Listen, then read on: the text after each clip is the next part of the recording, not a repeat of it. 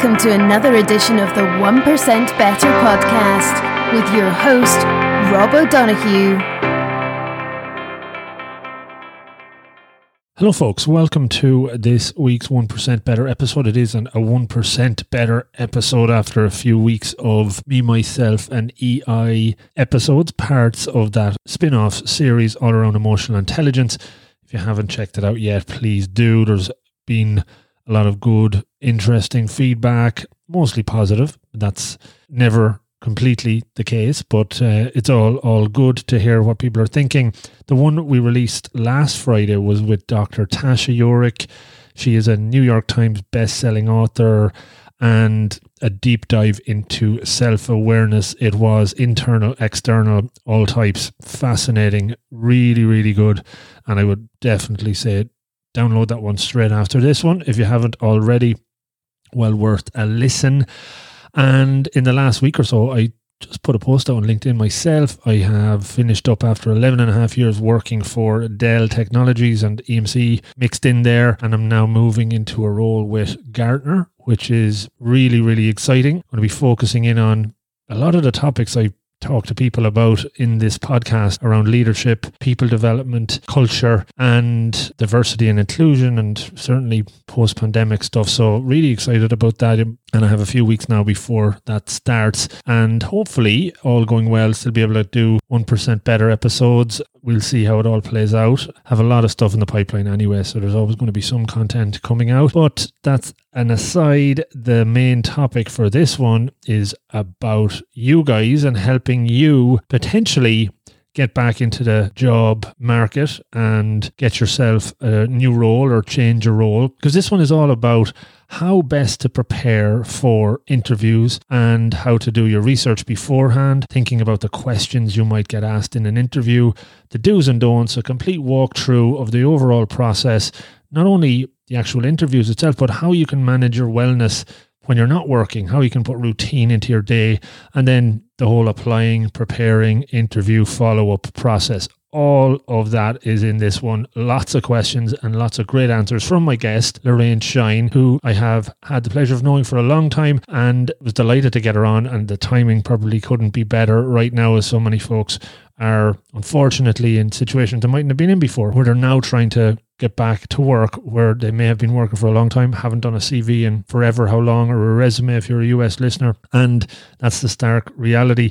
And now this is hopefully going to provide them with some insights, some tools, some ideas that they can use. Lorraine has a background in coaching, working with people for a number of years. She set up her own business, career and interview success a few years ago, and she is absolutely best positioned to help folks in this area. Now, I will give you Lorraine Shine on interview success, CVs and career planning. Enjoy.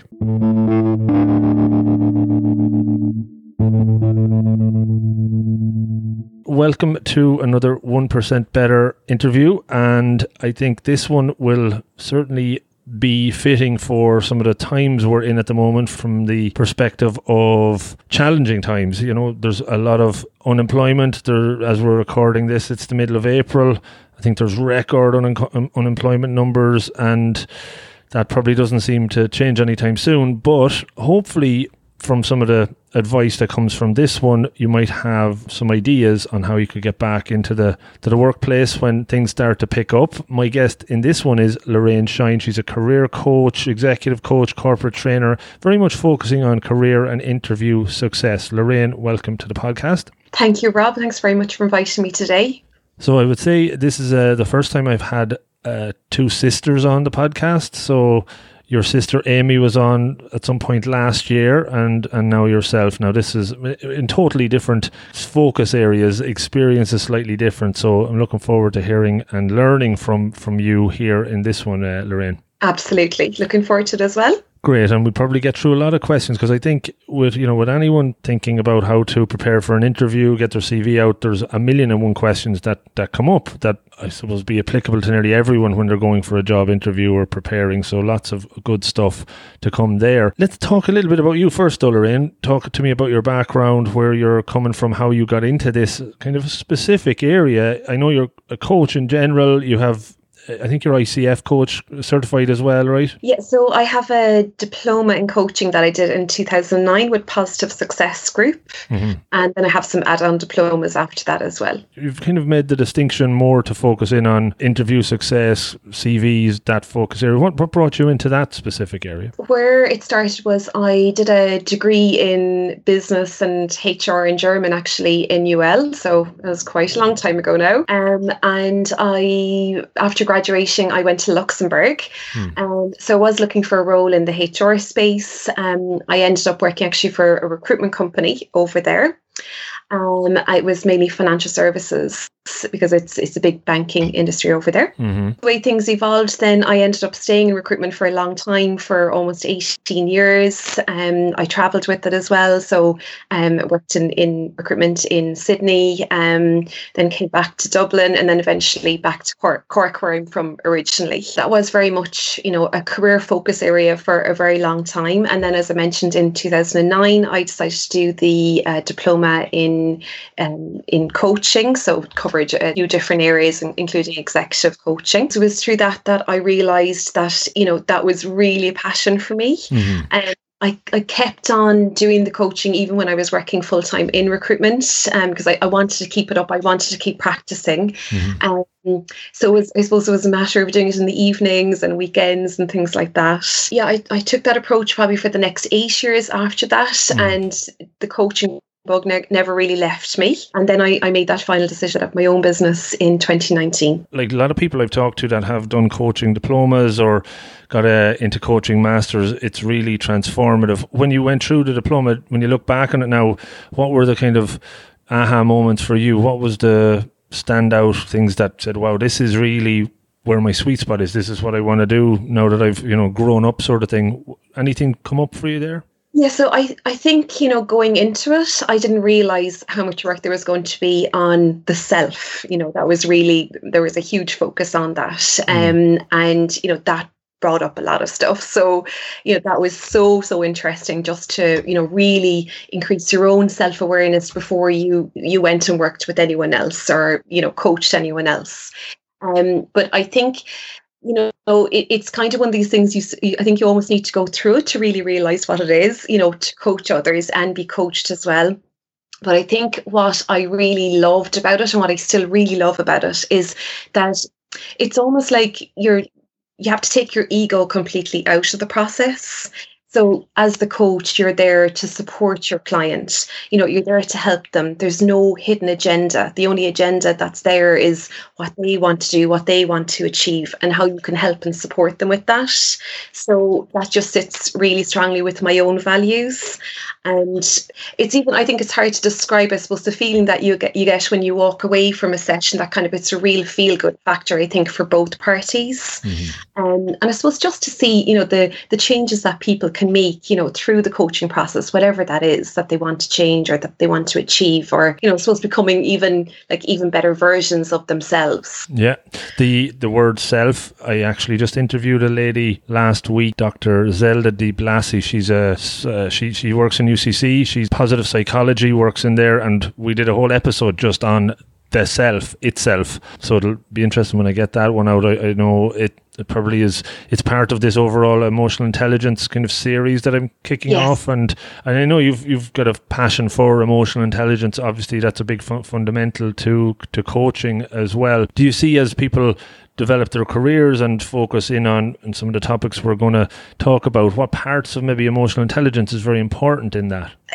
I think every part of emotional intelligence is important. It's starting with the self, like, what we were just discussing there. So I think people becoming more aware of, I suppose, what their strengths and maybe what their blind spots are, and then how that can impact on, the people that they work with, people that they come into contact with every day. I think for all of us, that's a work in progress. And I think we all have blind spots as well, but emotional intelligence is it's a great tool, I suppose, for drawing awareness to those various pinch points. And I think actually it is thinking about this today, actually, just how that, that impulse control, I think that's really coming into play, I suppose, with the current situation and how we handle things as well. Yeah, definitely. And I might ask a question around impulse control in a minute when we kind of start talking about applying for roles. But no, that's a great kind of backdrop to your own career and I suppose how we get into the next topic. It does interest me. It seems like you've always taken control of your own career. Would that be fair to say that you've kind of guided it, you've had a clear plan, a strategy to that?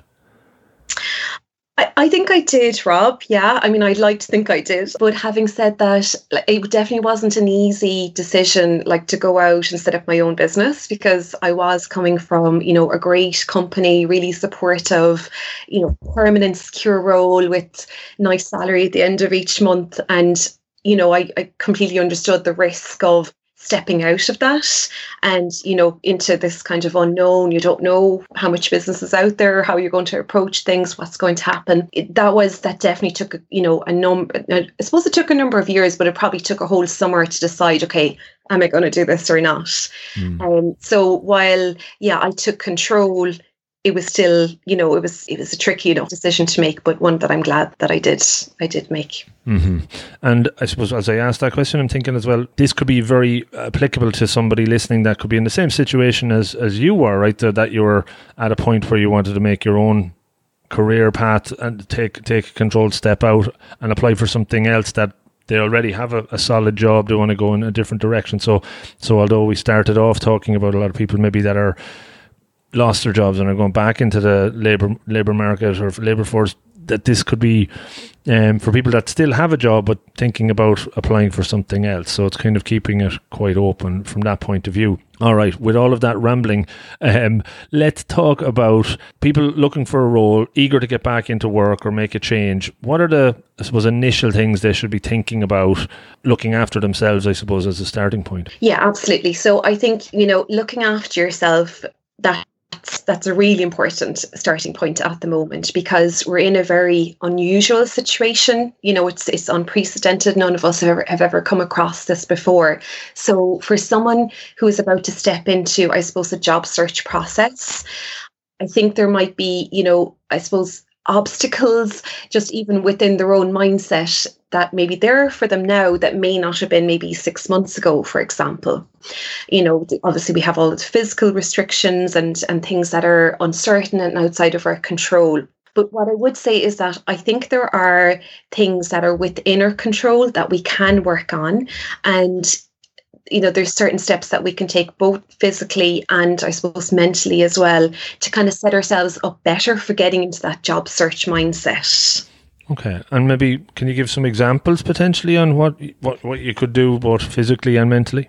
Yeah, absolutely. So I think, you actually talked on a 1 Minute Monday recently, the physical side. I think about, we have this, I suppose, flexibility to get out there, and we've the 2 kilometers that we can use. So whatever form of exercise is your whatever you like doing, whatever you enjoy doing. But I think it's really important that we do that on a daily basis. It's just getting out there, getting the fresh air, moving our bodies. It always makes us feel better, I think, when we get back home. So I think that's really important, the bit of physical exercise. I think sleep is really important at the moment. And, it's natural. I've, talked to a lot of friends about this as well, where you don't have to be up maybe quite as early because you don't have the commute. So you might stay up a little bit later then watching something or whatever it is, or maybe, reading, which is fine. But the thing is that we still need the same amount of sleep that we did previously, so if you're staying much later and, even if you do get to sleep in a little bit more, it will still have an impact the next day. So I think if possible, if you want to get into that positive mindset, for a job search, to make sure you're getting enough sleep to give you that bit of, extra energy and motivation the next day. It really makes a difference.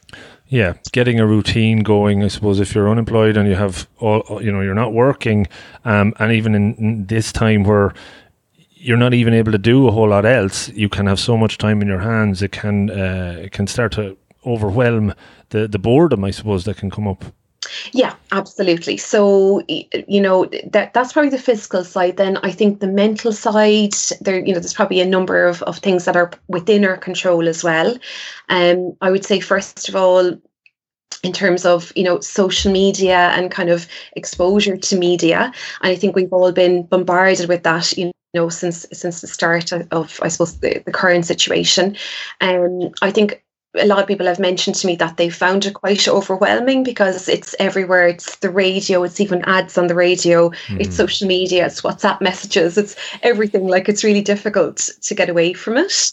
But what I would say is that it is actually within your control, So if you even decided, okay, I'm going to go to one trusted source each day, so whatever that is for you, let's say if it's, I don't know, the RT News, and decide what time you're going to listen to that, rather than constantly checking for updates all day, or this kind of social media scrolling, which, look, we're probably all guilty of it, but it's not great mindset wise, and it can lead to more anxiety and overwhelm. Absolutely. And I think for the month of May, I'm setting myself a challenge to kind of get really strict on how much time I spend on different social media sites. What approaches would you recommend, though, for somebody to start weaning off that, or to limit the amount of time they watch RT? I think I've watched CNN more than I've ever watched any TV show in the last month, just because, and it's just repeating every 15 minutes the same things, but we're all drawn in. How do we block it out and stick with it being out? Like, you can give it up for 3 or 4 hours. We had a no coronavirus Sunday there last week, and I was still looking forward to 6 o'clock when I was getting terrible news, but you still kind of wanted it. How do we pull away? I've heard it called Novid. You had a Novid Sunday. Yeah, definitely. And resisted. Yeah. So, I think, look, it depends, because I think people consume information in different ways. And, some people, they're just, they really enjoy social media, and that's fine. It just depends, I suppose, on what your tolerances are. But I know personally, I even started doing this in January before all of this happened, because I kind of made some, I suppose, New Year's intentions around it. But for example, with WhatsApp groups, I muted them, so I can go in and check it, but they're not showing up on the front page of my phone. I actually deleted the Facebook app from my smartphone as well, which was really hard, to be honest. That was quite painful for the first couple of weeks, because I really had that, that FOMO, fear of missing out. But I'm so glad now, because now I'm not tempted to go to my phone and check Facebook, for example. So I think it depends. Maybe even if people looked at, okay, where am I spending most of my time? So if it is on a certain social media platform, how can you maybe reduce that down then? And I think it's just tuning in and being mindful of how much time we're spending on certain platforms. Yeah. Yeah. And maybe, and I've noticed even with myself, my partner, where we would probably be, on WhatsApp or on Twitter. I'm on Twitter. She more is on WhatsApp groups, and it's kind of, we'd slag each other off a little bit about it. But you could almost set up a competition with each other to minimize it, or to kind of block it out. And sometimes, because people are naturally competitive in lots of ways, and it's kind of almost gamify it. Absolutely. Or even just like having an accountability buddy, so if you live with someone, like that, it's just, well, how much time, did you spend on Facebook today, or how much time did you spend on WhatsApp? And there are reports you can get on your phone as well, to tell you how much screen time you had, which can be a bit scary. It is very scary. Yeah, definitely. And it's hard to believe even that when it pops up like 3 hours or whatever per day, that's, I'd often say that if you're 3 hours, that you could nearly run a marathon in 4 hours. You can really reclaim so much time if you can cut it out. So absolutely, it builds up. Absolutely, yeah, that's the thing. And I think there's been a lot of research done this to say that, like, what it produces in us, checking our phones, checking our social media, it produces a dopamine hit, which is it's very short. It's a short-lived experience, and it's not great for us if we keep going for that. It's better if we focus more on things that produce serotonin, so things that are, I suppose, not screen-based, whatever that is for you. Yeah, no, very, very good. So there's some kind of tools or tips to try and get yourself in a good frame of mind as you're starting to apply for roles, and just in general, I suppose they don't have to be related to applying for work, but just getting yourself in a better position. I was coaching somebody not so long ago, and this kind of maybe will apply here, and they were unemployed and they were looking for new positions, and they were getting a little bit desperate, and they had said they had applied for something like 70 jobs over the course of a weekend. So it was very much a scattergun approach, just going after everything. And maybe they're getting a bit of a dopamine hit every time they send in their CV, kind of get excited that that could be. So how would you, and you're scrunching up there when I said that, so what would your thoughts be around that, and when they're starting to kind of prepare to apply for positions? Yeah, okay. So what I would say, and I think particularly for anyone who maybe hasn't gone out searching for a job in a while, in a couple of years, it might feel overwhelming at the start, and you're thinking, oh my God, there's so many ways that I can approach this job search. Where do I start? What do I do? Like, what do I do first? So I think, try to maybe draw up like a really simple plan for yourself, and maybe even just have your top 3 priorities and start with those. And don't worry about anything else. Get through those top 3 things. Now, those top 3 things could be different, depending on what industry, what market you're coming from, what level of seniority you're at. But like what I recommend, just I suppose for, someone who's generally starting out, is first of all, if you wanted to maybe look at the job websites that are relevant to your industry and sector, and the majority of them have an area where you can go in and select, or you can set up like an email job alert to be sent to you every day. Mm-hmm. So it's really easy. Just go in, you select, the industry, the job titles you'd be interested in, the location, then what preferences you have for like part-time, full-time contract. And then these will be emailed to you on a daily basis, so you don't have to keep on going in and out of different jobs websites. So that's a really simple thing. Mm-hmm. That definitely narrows it down. The second thing, really simple again, I would just let your friends and family know that you're looking. But it's not just about letting them know that you're looking, it's about specifying what you would consider. So let's say, for example, if you're working in sales support at the moment, but previously you worked in maybe admin support type roles. So set out what you'd be open to considering, because a lot of the time I find that people say, oh yeah, no, I let people know that I'm looking, and then I'll ask them, okay, but what exactly did you communicate to them? And they'll say, oh, just, I'm just open for roles at the moment and I'd be able to start straight away. But it's like you have to give people the information that they could actually use to help you. So, what are the kind of roles you'd consider? If you've always worked in permanent roles, would you consider contract or temporary now, to get you back onto the jobs market? What kind of locations would you consider? Even maybe salary ranges, that type of thing, because people that will make assumptions about you, and they'll say, oh, well, look, no, he works in sales support, so he probably wouldn't consider an admin role. So it's up to us as job seekers to give that information, to people in our network. Well, in the last few years, LinkedIn seems to be the go-to place for looking for jobs, purely because you're on it anyway, and there's a good jobs section on it. And I can't remember the last time I looked really at any other site than LinkedIn. Maybe Monster. I don't know if that even still exists, and how that has changed. Say 12 years ago, when I was probably last time I was looking for a job, it had LinkedIn probably wasn't even really up and running at that stage. So is that the best place to go, depending on what you're looking for, or what are the best sites to look for? LinkedIn is super. It's absolutely brilliant. So if you already have a profile on LinkedIn and you already have a professional network built up, that is excellent. So definitely be going there as one of your top 3 priorities. Mm-hmm.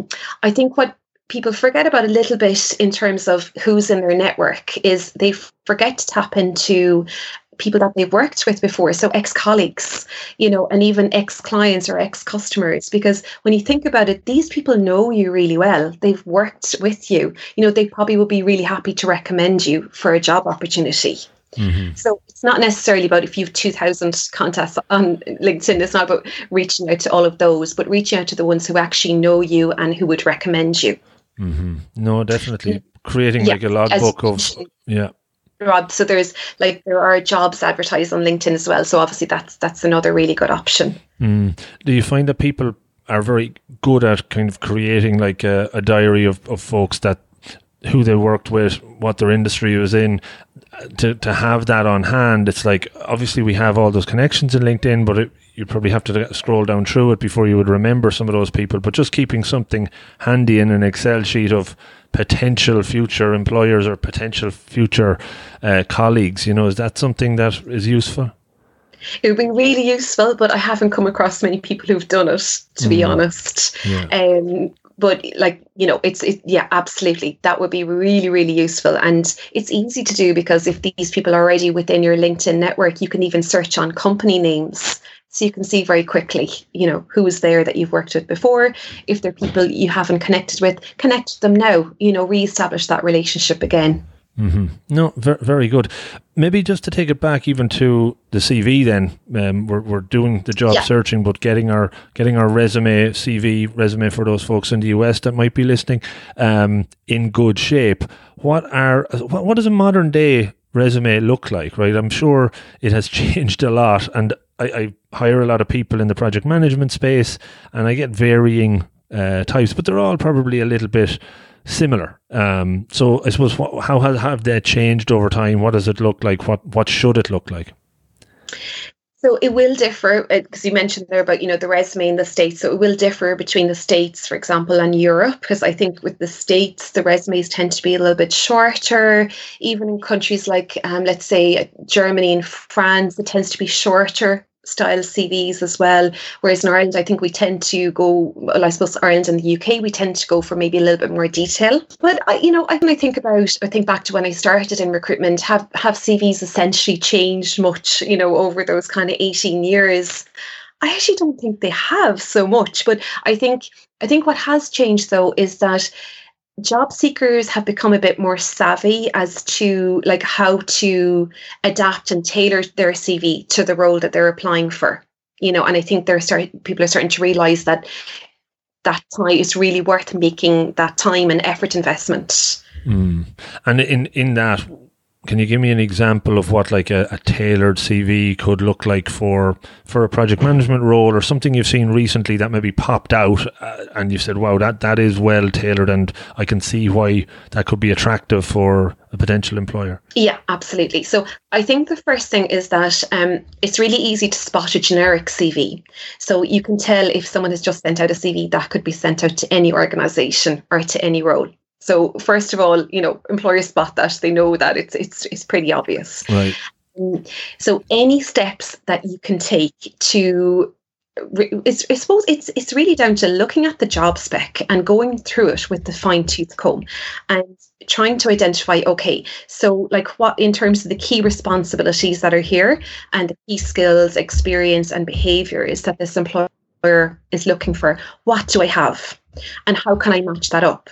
But it's about getting that across, let's say on the, the CV profile, the introduction part of your CV, and then in the body of your CV as well. So giving relevant examples that showcase your experience in that, in terms of that match with the job spec. Okay. So give them what they're looking for in lots of ways as well, though, right? You're really creating a resume, a CV that gives the employer what they're looking for from the responsibilities that they're talking about. Absolutely, because I suppose when you think about it from a hiring manager perspective, and particularly if you have a number of CVs to sift through, if you can read a CV where you're thinking, okay, it's quite obvious here that this person has, skill 1 to 5 that we identified in the job spec, and I don't have any question marks. I'm not kind of asking, I'm not sure if they have this or they don't, because they've spelt it out that they have it and they've given solid examples. So it's really, really worthwhile doing. Not, you'd probably see it in maybe 20 to 30% of CVs.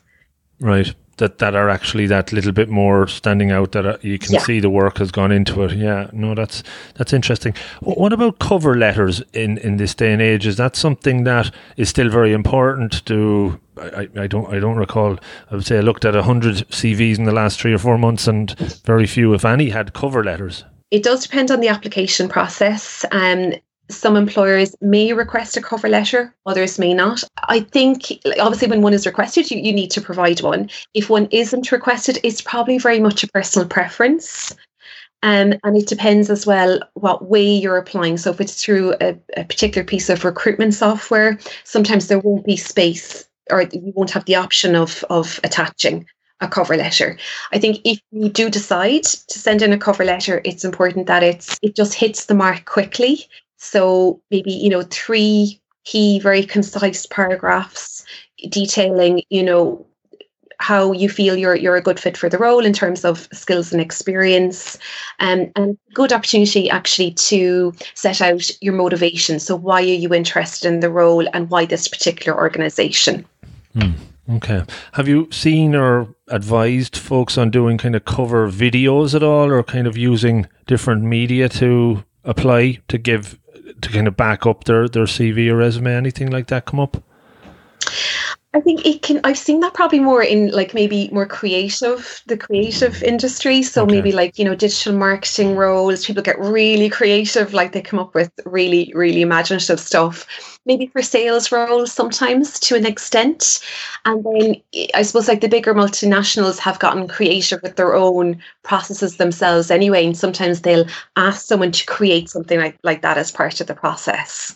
So it depends really, I suppose, on what area you're coming from. Okay. And then just on the recommended length of a CV. So, you hear different things all the time. And I've talked to 2 HR leaders in the last number of years, and one would say anything over 2 pages and they wouldn't throw it in the bin, and others that would be open to 4 or 5 pages. So it probably depends, but what's your experience with that? Yeah, so I think it depends on the amount of experience that the candidate has. So, if it was someone with anything up to maybe 5 years experience, I think they should be able to keep it to 2 pages. But realistically, someone with 15 to 20 years experience, it's really challenging, I think, to keep it to 2 pages. And then, you do want to showcase your experience. You don't want to leave out really key, valuable information. So I think for someone with that level of seniority, if it goes over to 2.5, maybe 3, I think that's fine. Anything over 3, I think, is harder for the reader to digest. And where do you stand on kind of font and size and structure of it? And even I've seen ones where certain words would be bolded and others maybe with italics, and sometimes it seems to work well, other times it just seems to be random. Any advice on how to make it look in a formatting perspective? I think with formatting, the more simple, the better. So, just stick to the same font, a professional looking font, the same font size. I'm not a big fan of italics and bolding and things like that. Like obviously bolding for, subject, or if you're starting a new paragraph, or it's like your career summary, for example, that needs to be in bold, or key responsibilities need to be in bold. But then just bolding random words in the middle of a paragraph, I'm not sure. I think it can be a bit distracting. I just think simple is better, really, with formatting. Mm-hmm. Okay, keep it simple. And any particular advice on just the size of font? Because again, I've seen people saying, "Well, I've put a two-page CV in, but it's been like size 8, and it could barely read it." So just kind of. I think 10 is probably the typical one, isn't it, for most documents? Okay. I mean, I really wouldn't go down to 8 or 8.5, like where the reader can't even make it out, or they need to go in and try and edit the document themselves. And then if it's, let's say, PDF, they can't do it. So, you want to always think about the reader and make things as easy as possible for them. Okay. Very good. Okay, so we got tactical on the CV itself. It's in great shape now. It looks really well. Yes. Would you put a picture on it? Have you seen somebody attaching a picture or a photo on their CV? Is that kind of useful at all, do you think? It used to be a thing. I haven't seen it maybe in more recent years. And I think anyway, a lot of people are on LinkedIn and they have their photos on there. So look, it's probably personal preference, but I haven't seen it as much in recent years. I guess it's probably just defunct, as you said, with LinkedIn and all the different social media stuff that we have out there. Exactly. So the CV is in, you've applied for it. How long should you wait now before you would hear something back from a potential employer? Maybe it varies by industry, varies probably by the level the role is at, but what's your experiences on that, guidance there? Yeah, so I think, if you apply for a role through a recruitment agency, you can probably follow up a little bit quicker, because I think they probably sift through CVs and they have a bit more time to do that than maybe HR department, who's, involved in a number of different things. So maybe with a recruitment agency, I might give it, maybe you give it a week, maybe follow up on the same business day of the next week that you originally applied on. With employers, it's difficult to say, because I think, particularly at the moment, so much is sort of up in the air. Like if it's a really urgent role, like obviously they're going to come back sooner rather than later. If it's something that is dependent on, I suppose, the outcome of the current situation, etc., then it is going to take them a little bit longer. So I definitely I'd take that into consideration and make allowances for that. So I'd give it 2 weeks anyway, I think, at least, before following up. And I think the most important thing, though, is for job seekers at the moment, if you don't hear back within, say, 2 to 3 weeks, try and keep in that positive mind frame, and don't assume, it's a no because they didn't come back to me. That may not necessarily be the case at all. They may not have come back to anyone. They're just, they're trying to follow a process themselves. Maybe the process has slowed down. But I always say to people, look, it's not a no until you officially hear it's a no. Mm-hmm. And would you ever, when you're applying, kind of even include, is there any chance you could, what would be a reasonable time frame where I might hear back, so you can kind of ask the question that gives you some sort of boundary, at least then there's some sort of over and back potentially going? I suppose it depends what way you're applying. I think, a lot of the applications these days are through different, types of recruitment software. So you may not get that even, you may not even have an email address or that type of kind of direct contact. But I think in terms of if you do decide to do that follow-up, like following your initial application, and you're looking for an update, I suppose, email is a good form if you can get an email address. I would just be really careful about the tone of the email, because I suppose you want to be able to reach out for an update, but in a way that you show understanding for, maybe the challenges that the organisation has at the moment. So I just, approach it very softly, and to say, maybe I sent in my application for this role through whatever website, whatever it was, on this date. And first of all, I just wanted to confirm if you received my application. Mm-hmm. Because sometimes it may not come through for whatever reason. That's just a basic thing. And then it's, just to say, we understand that maybe process may have slowed down at the moment, but if there were, maybe any initial feedback, or perhaps if you required any additional information on my profile, I'd be very happy, to supply this. Yeah. It was just a touching base, really, more than anything else. Yeah, you're opening up maybe the dialogue a little bit, and not kind of asking a very direct question at that point. It's just kind of keeping things open. Yeah, makes sense. So we've got an email back and got a call from the recruiter saying, congratulations, you've been selected for interview. So we're moving along quite well here. So now we have a week to prepare for the interview. What are the kind of key focus areas that we should be looking at? That, and again, it's my first time getting an interview in 10 years. What do I need to look for and to get ready for?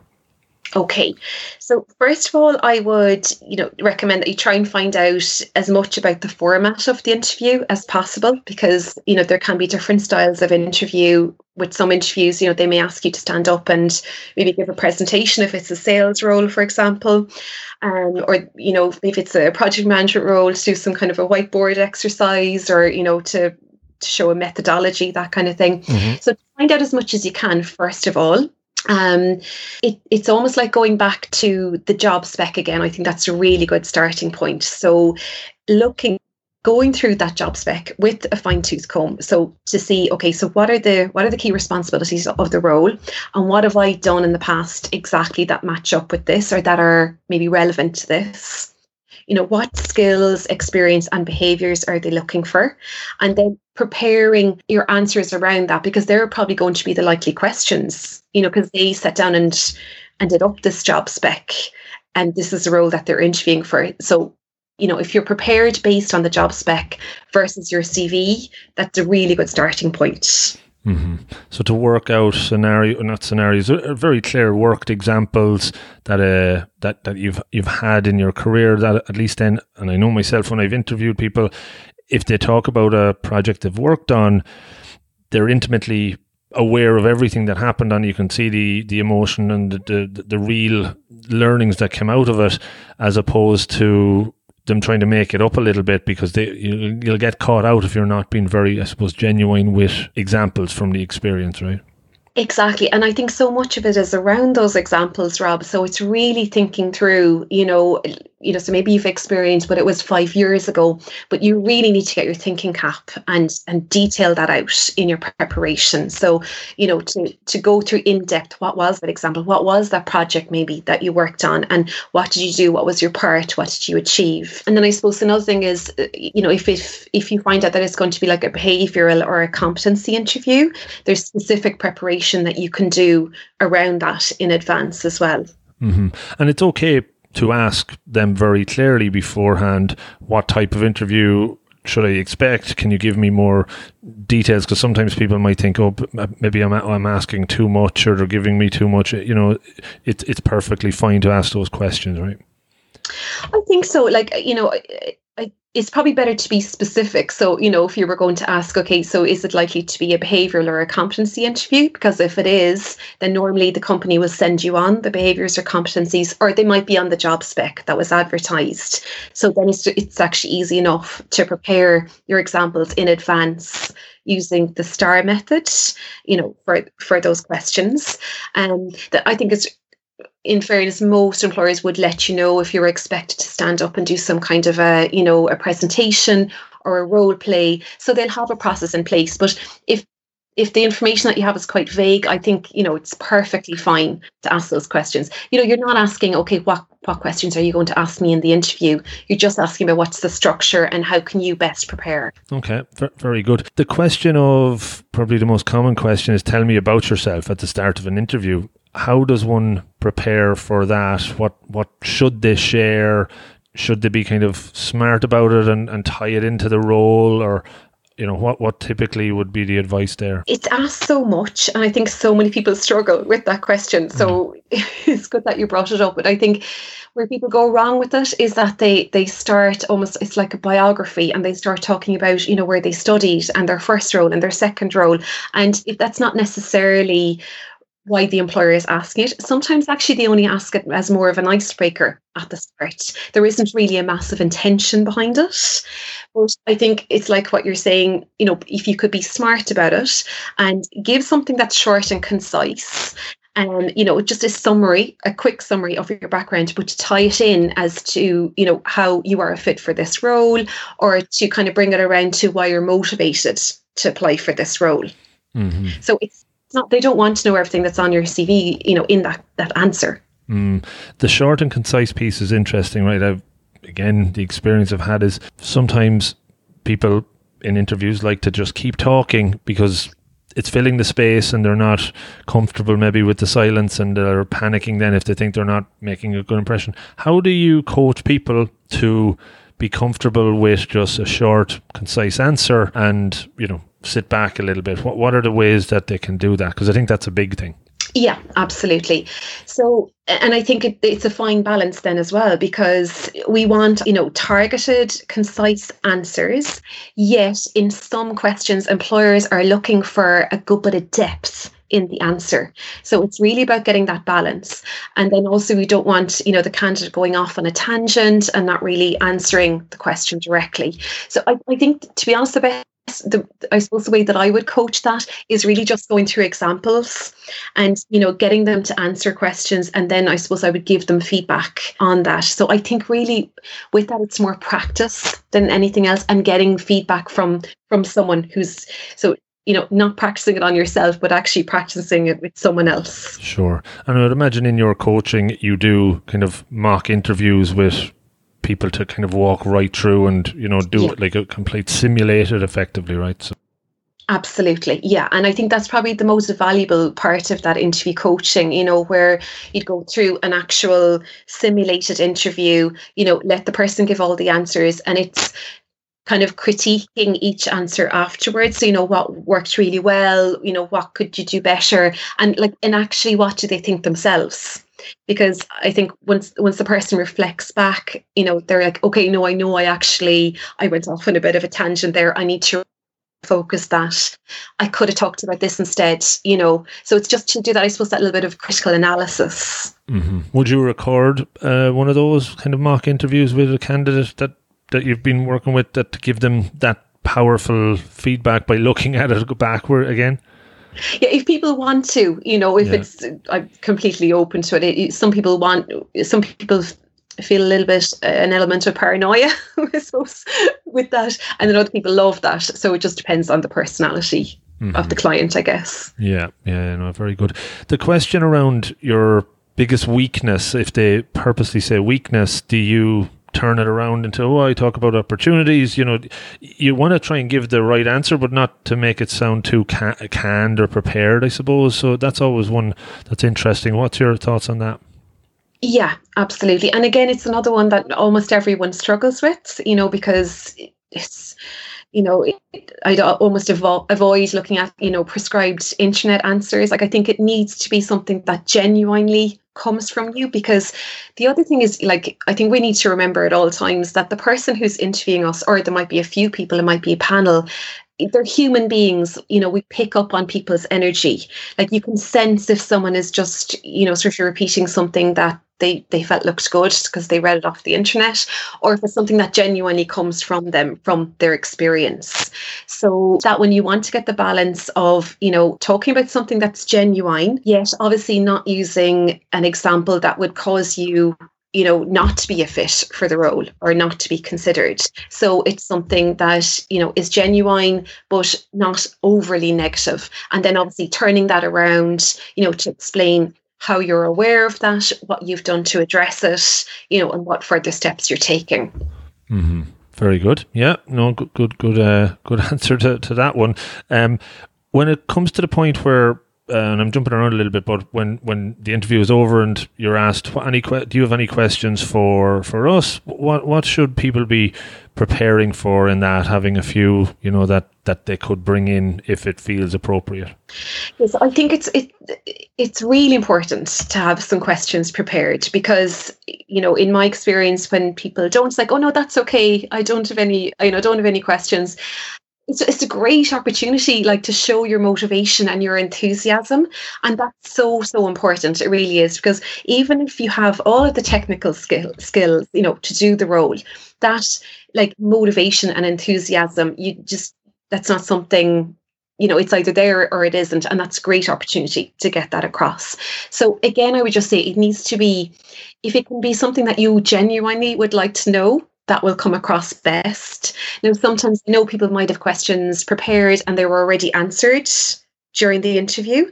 But if you really, as a candidate, try to actively listen, there should be things that are mentioned, during the course of the interview that you'd like to know more about. But obviously keeping those questions, relevant to the role and the organisation, and, not anything about salary or, when should I expect to hear back? Try to keep it to something that shows your motivation for the role. And always, when I think about it, interviews I've done or been in, if somebody brings up something that, as you said, pops up during the interview in real time and they can turn it into a question, is impressive. That they're listening, they're thinking on their feet, they're able to kind of bring something out and put it back on the interviewers. That is powerful. So thinking about that is good. Absolutely. And as you said, that can be even more impressive, asking questions as the interview goes on, as long as not too many either, I suppose. It's just where you really genuinely want to know. What about the interviewer? Say before the interview, you're told this is the person that's going to be interviewing you. Can you do a bit of research on potentially that person? You don't want to go, that whole going on to LinkedIn and looking them up, and that then they're going to see that you're looking them up, and unless you have probably premium level, but it's not to be kind of being a private investigator here, but what could you do to kind of get a bit of background so that you might be able to use that to your advantage, perhaps? Suppose you get mixed opinions on this. Like, personally, I have no problem with anyone looking at my LinkedIn profile. And I think if you have a LinkedIn profile up there, it is for professional networking, it's for professional reasons. So, you know, if I was carrying out an interview and I saw that someone had looked up my LinkedIn profile in advance, I would just think that they're very well prepared and they're doing their research. You know, okay, now if they were trying to look up maybe your Instagram account or something like that, I don't know. But I think definitely LinkedIn is a great place to go. And then, you know, if it's a very senior person in the organization that's interviewing you, sometimes on corporate websites, you'll see a profile of the person on their website as well. So you can look that up. Yeah. Or even just go on, just Google them. And I've seen Exactly. videos of them presenting or talking or being interviewed and things like that are quite interesting. You know, you can see obviously some of their interests and maybe the way they communicate, and maybe you would have heard that person's voice in the past. So then the first time you hear it, you're not maybe as thrown. So things like that, you can kind of get a rounded perspective, I think works well. Yeah. Exactly. What about just researching on the company then as well, and what you should be prepared to answer if they ask questions on, you know, why do you want to work for X, Y, and Z? You know, not to be spitting back because they've earned, you know, revenue of 7 billion this year, and not to can it too much either. But what's your thoughts on that? You know, obviously, I think you do need to look up the corporate website. It's really important, you know, to understand the facts and the figures, and, you know, the news articles and what's going on for them. Let's say what their opportunities and challenges are. But you know, if there are other ways that you can really think about, okay, but like, what is it specifically about this organization that attracts me? So let's say if it's, I don't know, maybe an online advertising company. So what is it about that particular online advertising company over their competitor that really attracts you to them? I think that's what employers want to see. It's like, not that you're applying for any old role with any organization in that industry. What is it specifically about them? Why do you really want to work for them? And be genuine about it, obviously. Absolutely. Yeah. So I think you need to think that through. It's maybe not necessarily something you might get the website might trigger something, or maybe, you know, something that they have online or on another social media platform might trigger some thoughts. Or, you know, let's say if you look at their corporate values and maybe some of those resonate with you, but trying to make it, I suppose, a little bit more personal to you, as opposed to, well, we have this much revenue and I was really impressed with that. So to make it a bit more personal to you as a candidate. Mm-hmm. Very good. What about some complete no-go areas in an interview from an interviewee's perspective? What are the big gotchas you've seen that you just kind of remind people not to bring up? So, like, I think, you know, people generally have a good idea, you know, of, okay, you know, what are the no-go areas, and particularly in relation to, you know, not to make any, I suppose, could cause an issue within a legal context. I think most people have that common sense that they know certain things not to say. I think actually where candidates need to be a little bit more careful is towards the end of the interview, because sometimes people tend to kind of relax a bit more and they're like, oh, thank God, it's nearly over now, so I'm nearly out the door. And that's when they might actually say, because they're kind of caught off guard then, and that's when they're more likely to say something that they didn't mean to say, or that kind of somehow goes against them in a professional manner. But like, definitely, I think, you know, the questions that I mentioned previously about, you know, maybe not asking questions about the conditions of the role, you know, like salary or working hours, or, you know, try to keep your questions based on the role and the organisation itself. Now, I suppose it depends on what part of the process you're at, because if you're a third round interview and you do want to know, let's say if there's flexibility with working hours, that's probably okay at that point, but maybe not at the first interview. Sure. Yeah, no, that definitely makes sense. And in the world we're living in now, I would imagine interviews are done more like what we're doing right now, even though we're both in Cork, you know, we're interviewing each other or talking to each other over Skype. Like, what's different that you need to prepare for if you're going to be doing your interview over video conference as opposed to potentially in person? Just some thoughts around that, perhaps. Some people are already comfortable with video conferences and they do it on a daily basis with work. So that's great if that's your current situation. If it's not, so I would get practicing, basically. So let's say, for example, you get called for an interview and it's over Zoom, or it's over Skype for Business, or whatever it is, whatever platform.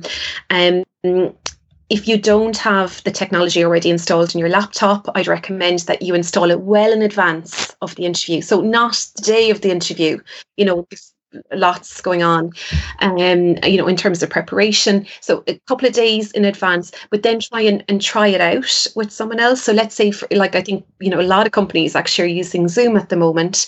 Find someone, friend or family, who also uses Zoom, try it out with them. And I think for people like who maybe aren't as comfortable with video conference technology, getting used to actually seeing themselves on the screen is really important, and how they sound as well, because it's all a little bit different. And then in an interview scenario, it just can add to the interview nerves a bit. Mm-hmm. So practicing is really important. Mm-hmm. Yeah, definitely. And I presume checking beforehand with the interviewer or the HR of attire, and just because you're working from home doesn't mean you shouldn't put on your best clothes or your interview outfit, and things like that are probably important. Other things just to be cognizant of, I guess. Absolutely, all the basics, and even things like making sure that your mobile phone number, because if there was some issue with the video conference technology, as there can be sometimes, that at least they can ring you, that you have your phone fully charged as well. You're in a quiet room, you have your laptop plugged in, on full battery, all of those things. It's probably, things that we don't need to think about as much with face-to-face. Mm-hmm. Get all those little logistics in place for sure. So yeah. No, that's cool. So like the interview's done and you shake hands and you're leaving. The post-interview kind of period, then what are some of the things you would advise somebody to say, after the interview, 5 minutes, hours, days, brain dump stuff, just kind of best practices around that? What comes up for that? Yeah, well, I think a really good practice that people have mentioned to me that they do is, after the interview, they make their own notes. Straight afterwards, they might go for a quick coffee and make some notes, because that can be really useful for if they're invited back for a second round or whatever the next round is. So just to reflect back on what examples did they give, what answers did they give, what were they asked. So that can be really useful, or to make notes of things that were mentioned, by the interviewers. In terms of then, let's say, next stages. So I suppose most companies will give some kind of a sense at the end of the interview as to maybe what the time frame is for follow-up, or who the job seeker will hear from. So I suppose you need to just obviously follow those instructions. I think it is really, really nice if you have the email address of the person who is scheduling the interview, to send thank you email. Okay. Yeah.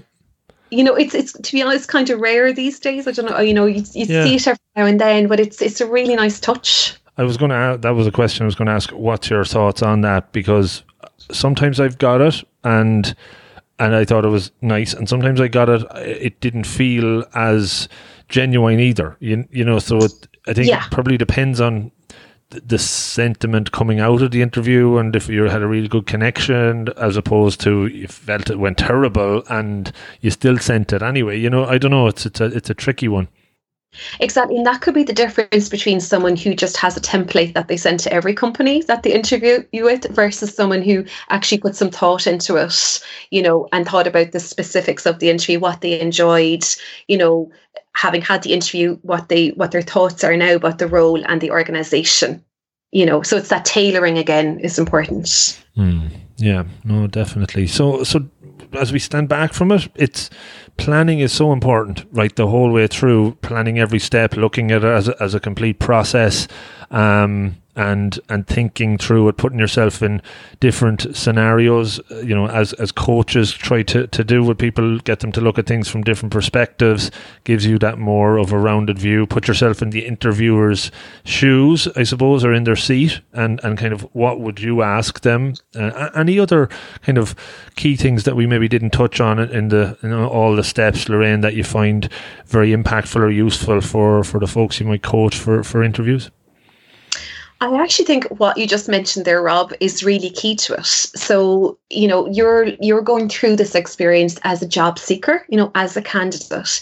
Yet the more that you can actually try to step into the shoes of the employer, I think the more success you'll have. Now, it isn't always easy, but it's just to ask yourself that question. So, when you're preparing your CV, think about, okay, so if I was this employer and I was hiring for this role, what kind of keywords would I be looking out for on a CV? What kind of statements would impress me if I was the hiring manager? So, the more you can actually try and step into their shoes, the better. And the same applies then for the interview process as well. So thinking about what would they like to see, or even, what kind of attitudes and behaviors would you need to display in the interview, to work well in this organization. No, definitely. Yeah, I think that is very, very true. One question I didn't ask as we were kind of going through it, but it just popped back up here. When you're looking at a job description or a job that you see advertised, you think you're maybe a 60% match or 50% match, some of the key skills, or not just mandatory responsibilities, but very required, desirable. You don't, however, you feel you have a bit, but you're confident that if you got in the door for the interview, you could impress them with attitude and with your motivation. What's your recommendation for somebody then if they have a 50% match of a CV? Do you kind of advise them to maybe tweak it to make it look more, or are they wasting their time in some instances, do you think? I would say that it's good to look at the job description and try to assess what are the mandatory skills. So what are the must-haves for this employer? And hopefully they've laid it out in a way that you can see that. It's not just a jumble of 20 things that they're looking for. So I think if you fit most of the mandatory requirements, but you don't, maybe you're missing some of the desired skills or the things that are maybe a nice to have, I would definitely 100% recommend that you apply, because often these nice to have skills are things that are just, sometimes they're things that are plucked out of thin air, literally, or they're just, they're put down as part of, oh yeah, well that would be nice to have, and but it's really the must haves that are, the really key criteria for the role. And I think there's actually been some research done as well to say that females are much less likely to apply for a role if they don't have all of the criteria that are set out in the job spec. Males are more likely to apply. Okay.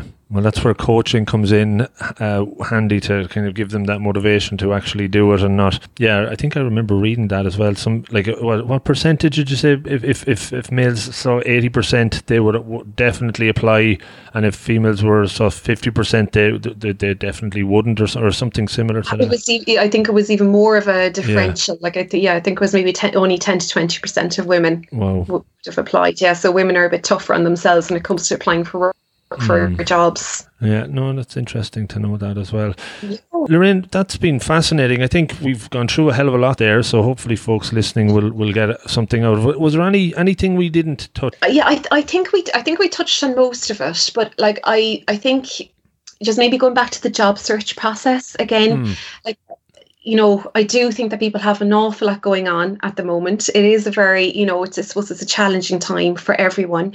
So, really kind of setting out a very simple plan for yourself. And, as a job seeker, maybe if you just had a goal of do one thing each day, and if you accomplish that one task, whatever it is, applying for a certain role, or, putting your CV up on Monster, or updating your LinkedIn profile, to be happy with that. Because I think what happens is that sometimes, people think they need to sit down for 8 hours and do 8 hours of job searching and go really intense into it. And then you sort of burn out and get demotivated. Yeah, no, that's definitely great advice. If you, in a project mindset, you might have 10 tasks you're going to do before you can click apply, if you do one or two of them every day, because chances are, I know when I've done my own, your LinkedIn bio, you do it today and in a week's time you change 50% of it because new things come in. So it's not to kind of say it's ever done. It's always kind of evolving and kind of just chipping away at it is probably the best approach, right? Exactly. And actually, and one thing I meant to mention as well, is really important to keep a track record of everywhere that you submit your CV. So, where you applied and the date, just to keep a record of it, because in a month's time, it might be hard to think back and remember, and just to kind of avoid duplication.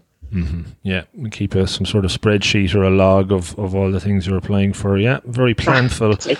But often, like, great advice, but often the stuff we just don't do, as you said, that kind of keeps us on track if we take a few minutes every day to do that. So, Lorraine, that's been fascinating. Before we wrap up, folks can get in touch with you on your website, on email. Hopefully, from listening to this, you've given away some of the gold, but not all of it, so that, you know, other people might want to check in and learn more and get some help from you, perhaps.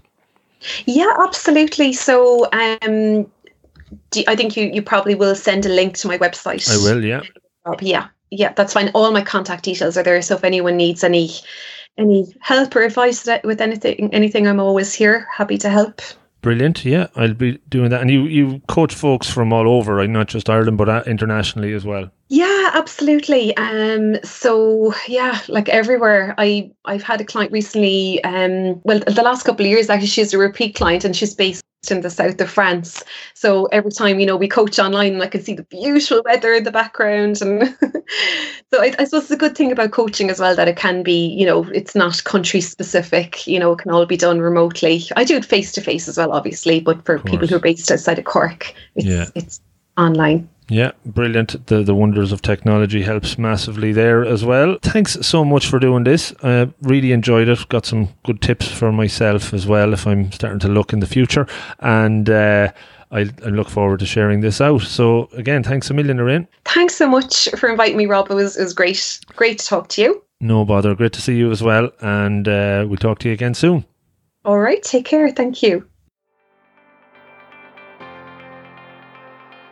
Hey folks, thanks so much for listening to the show. If you enjoyed it, could you please consider helping me extend the reach of the podcast that a little bit further? You can do that in a number of ways. The number one way is to subscribe on your app of choice. This helps me with the chart ranking, leading to more folks stumbling across the podcast and checking it out. You could also repost it on your social media channels. Any of them would be great. And maybe even tell a friend in person or over the phone. Pick up the phone, give them a call and tell them about the 1% Better podcast. Tell them about this episode or one that you've heard in the past. Any will do. I would really appreciate it. In the last year, we set up a 1% Better Slack community, which you can join for free and interact with me and other members of the community and improve through holding each other accountable and sharing monthly challenges. It's a lot of fun. Check it out. I'm into season 4 of this incredible journey, and the more of these interviews and solo shows that I research, record and share, the better I believe that they get, and more loaded with actionable takeaways that you can learn from. I know I've learned so much from it so far, and it's always really, really fulfilling and rewarding when I hear from you on what you took from it. So do reach out, rob@robofthegreen.ie. And of everybody that listens, 90% listen and enjoy, but only around 10% actually take action, write down takeaways and put them into practice. I am convinced that if we can move that number a bit higher, the listeners will not only make steps forward towards their goals, but they will be more fulfilled and happy and better. Change doesn't happen overnight. It is hard, but it's all about taking the first step, whatever that is for you. You can absolutely do this. Make a plan, be deliberate, take action. Don't overreach. Start with those small incremental improvements, and over time you will see great progress. It's all in the pursuit of betterness. So again, thank you so much for listening. Good luck and stay safe.